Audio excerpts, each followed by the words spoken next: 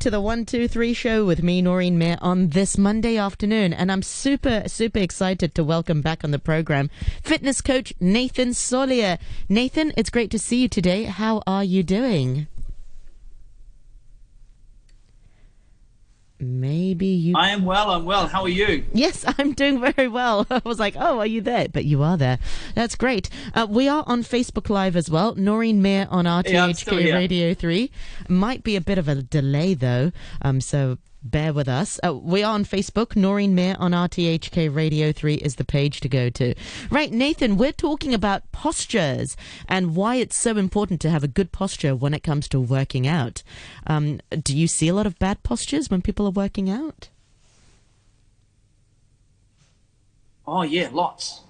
And the thing is a lot of people don't realize that is actually the position that you're training yourself in when you're working out. So I'll give you an example is if someone is doing a squat and their back is not the back is not flat or it's not aligned, then what it does is it puts pressure on the discs as you bend forward.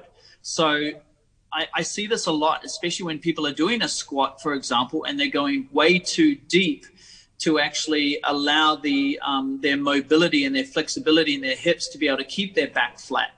So what ends up happening is when they go down into this squat position is that their back starts to round over. And you know when you have a look at the bottom of your back, you've got this natural curve, right? Yeah. And what we call is a lordotic curve. And you can have hypolordosis, which is an increased curve, and you can also have a flat back, which is a flat, position of the spine. So when you're squatting, you're supposed to have a slight lordosis in the lower back when you're squatting, because the reason why there's a lordosis at the bottom of the spine, because the vertebrae are made that way to create this S shape, but also there's muscles that link each vertebrae together called, and I don't expect you to know it, but just imagine these are little back muscles in between each spine called the multifidus muscles. And so when you put your back in this lordotic curve, then all of those muscles are automatically being activated. Now, if you don't put yourself with this slight lordotic curve, what actually happens is those muscles start to stretch and they switch off. And what you end up doing is you start lifting with what I call a naked spine. So there is a lot of research out there, and I'm sure a lot of people have experienced when they've had back pain or they've hurt themselves during doing squats or doing deadlifts. The other very, very dangerous movement, but a great movement. And if you do it really well, it's fine, but most people don't do it very well. So it's really important to be able to put yourself in this very good posture in this lordotic curve. Now, that's not just the only thing that you want to practice when you are doing weightlifting or whenever you're playing sport. The other one is forward head posture. And if you guys are on Facebook, what it looks like is this. So your chin goes forward, your head starts to migrate forward, and you start to get this arch in your lower back, and you might even get a rounding of the shoulders called the dowager's hump. Have you heard of the dowager's hump before? No, I haven't. So what it does is it's actually it's basically a kyphotic curve at the top, and you can see it a lot, especially with older people, is that they start to get this rounded shoulders at the top and this head coming forward. So when we're training, could that be also really because people are always looking at their phones and always hunched over at their desks and always, looking down at their mobile tablets and whatnot? Yeah, it can be looking at the tablets. It can also be big-breasted women. Oh. As well. The other thing that can also pull your head forward is the long hair as well. You can have hair. If you chopped all your hair off, it would weigh, somewhere close to like a half a pound to even a pound of hair. So that's quite a lot of weight that you put on your, on the back of your head. And so what it does, it starts to pull your head back, and it starts to pull your pulls your neck forward and pulls your shoulders forward to balance if you've got poor posture. So what we need to be able to do is we need to be able to lift our chest up, strengthen the muscles in the back of our neck so that way it can keep that hair, that tuft of hair at the back, so it can hold it. And also the same with breasts. If you have large breasts, it also can pull your shoulders forward, which also migrates your head forward. Now, look, I'm not saying that you should go out and get a boob job or anything like that, so that way you decrease it or get your hair cut off. No wonder so many fitness coaches don't have long hair. Like I said, yeah, maybe that's it. Well, the thing is like you like we talked about last week, is if we can correct this posture, then that keeps everything strong. But how it relates to workout is that when people are doing things like an overhead press, and an overhead press is when you have a couple of dumbbells in your hand and you're standing upwards and you just gently push the arms above your head into a shoulder press motion. And what tends to happen is when you go above your head, there's a number of things that can happen. First is your head can migrate forward because you're really tight through your chest, or your arms will go forward, in which case you start to work the front of your shoulder, or you can even, because you're trying to get that full extension, get that really arched. And this is different to lordosis. It's a hyperlordosis and can put pressure on your lower back. So posture is super important when it comes to working out, when it comes to training, when it comes to playing sport, because the more your posture is trained that way, the better the information that goes into your body. And I always say my body is like my computer. If my computer has got good information going into it, as in I'm training with good form, and I'm training within the range of motions that I'm capable of, then I risk a very low chance of being injured. But I've seen so many times before when people are doing poor form in the gym or poor form in sports, that's when they start to get injured. And it can be two ways. It can be acute and it could be chronic. And what I mean by acute is instant. Oh no, I've just hurt my lower back by doing some movement in the gym. Or it can be chronic, which is very, very common, is that it slowly builds up over time because you're practicing that same form over and over and over and over, and that lordosis, or that forward head posture, becomes more and more and more prevalent, or more obvious. So it's really important that when you are working out, making sure that you're standing nice and straight, your head is straight ahead. If your head is starting to bob forward when you're doing an exercise, then you may need to start strengthening the neck muscles, so that way, or at least taking a lighter load. And if you find that your lower back is either flattening out or becoming really hyperlordotic or really curved at the bottom, then I recommend getting a lighter load.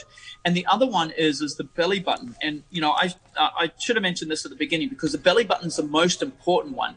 The belly button wraps around from these muscles underneath called the TVA, and it wraps around the belly button, attaches to your lumbar spine, to the base of your spine. When you pull your belly button in, what it does is two things. It separates the spine and locks the spine in. So you might have heard that before, pulling your belly button in toward your spine when you're training. So what that does is it allows your body to be able to separate the two vertebrae, which you've got the disc in between, and allows you to bend on different angles without it pinching. If you don't, then what happens is the disc come closer together, or the vertebrae come closer together, and then we run the risk of pinching a nerve on another angle. Now, sure, you should pull your belly button in, but you also want to make sure that you're lifting with good form, so that way the vertebrae or the bone stays away from each other and it doesn't pinch a nerve. Okay. Wow. I have a few questions. So that's really how it comes down to.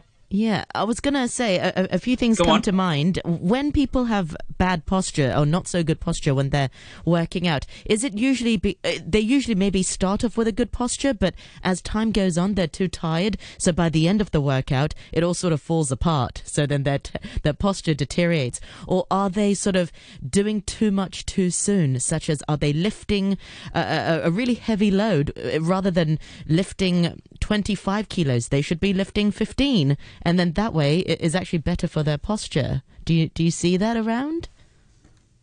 That's a great question. That's a great question. So you can do two things. You can either take a lighter load, or you can take a heavier load. And like you said, because you have two ends, right? You've got one person that may not have good form from the beginning, in which case you want to lower the weight so that way their technique is perfect.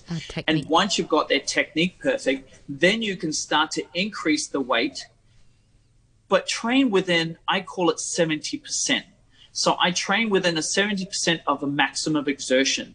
So it means that I don't do 100%. I don't have that chance of doing poor form in those last 1 or 2 repetitions and run the risk of hurting myself. But I operate within the motion of my technique's perfect, but I've reached 70% of a maximum exertion. Wow. Okay. And what about in terms of what about everyday posture? Because there's the posture for when you're working out, but how does your everyday posture also affect your working out posture? Because you can't have one and not have the other. Surely people who work out and have a bad posture in everyday life to begin with. Are they sort of walking with their head forward already? Are they being affected? Like you said, that their neck and their chin has already come forward and their back is already hunched. Can working out with a better posture fix so their generally everyday posture? So generally with posture, if you've got poor posture at your desk, you'll generally have poor posture when you're working out.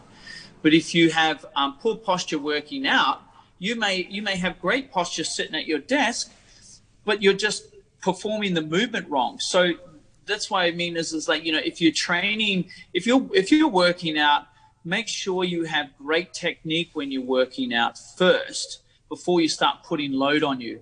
And that's a really good question, because like if you've been sitting at a desk for 8 to 10 hours a day for 5 to 6 days a week, times, per month, times per year, and then you accumulate that, if someone has been, doing this for the last 20 years, then of course you are going to pick up bad habits of poor posture.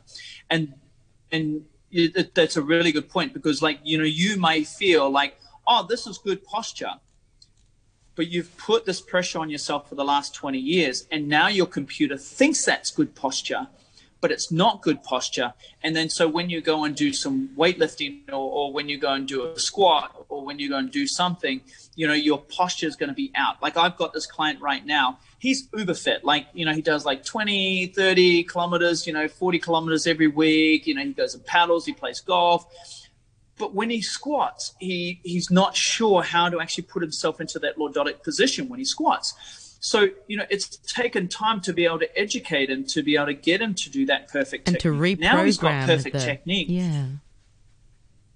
That's right. That's that's perfect. That's a great question, because it comes down to reprogramming your computer so that way your body knows that is perfect posture, not the old perfect posture that you thought that you had before you started doing correct form.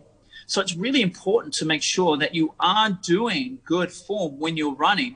Now, of course, people say, yeah, but I've been running this way for years and I haven't got any problems. I guarantee you, if you don't have problems now, you will have problems in the future, whether that's an acute injury, or whether it's a degenerative disc, or whether that's, bad knees or anything like that. And I find that, people, especially when they're younger, they just beat themselves up, don't worry about it.